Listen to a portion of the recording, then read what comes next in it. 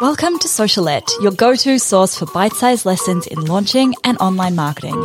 I'm your host, Steph Taylor, and I'm a corporate dropout turned launch strategist, helping you launch your digital products simply and successfully so you can reach more people, grow your audience, and become the go-to brand in your space.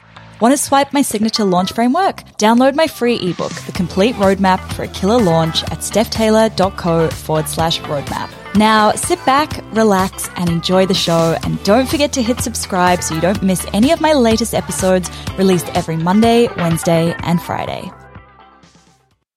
Hey guys, welcome back to Socialette for another isolation bonus episode. And in today's episode, I'm looking at 4 quick ways you can bring in cash to your business because, we're in unconventional times and cash is tight for a lot of people right now. So it's important to have a few little tricks up your sleeve that you can pull out if you really need to bring some cash in and keep the lights on in your business because, cash is the most important thing, right? Without cash, you can't keep your business running for too long. So, 4 ways that you can bring in some cash.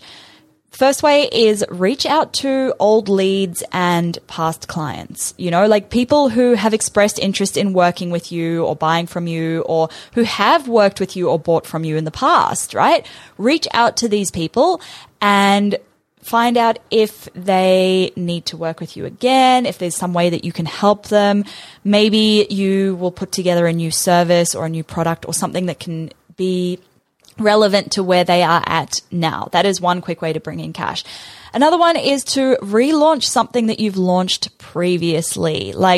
I talk about the power of the relaunch quite a lot on this podcast. And honestly, if you've launched an online course or a membership or some sort of digital product in the past, and you know that it's brought cash in the past, there is no reason why you can't just quickly throw together a relaunch.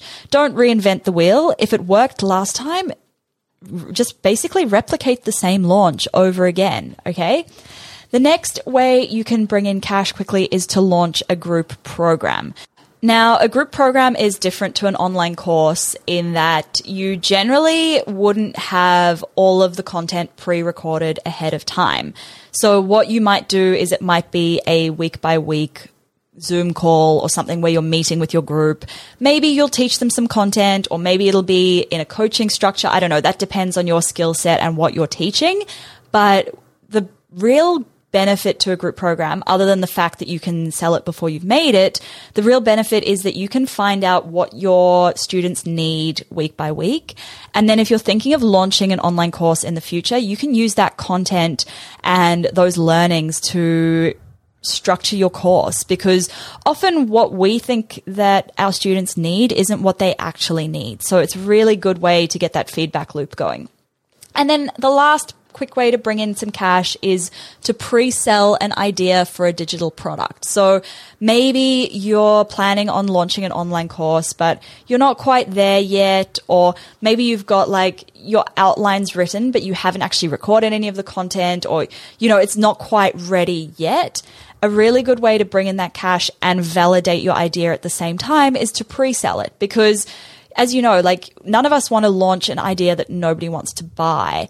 And it's all well and good validating your idea by setting up a wait list or surveying your audience. But until people actually pay real money for your product, it's not fully validated. So by pre-selling it, you're bringing cash in before you have actually created it, and you're really validating that idea so that when you launch it, it's not going to be a waste of time and money. So there we go. 4 quick ways to bring in cash. I hope you guys are enjoying these isolation bonus episodes.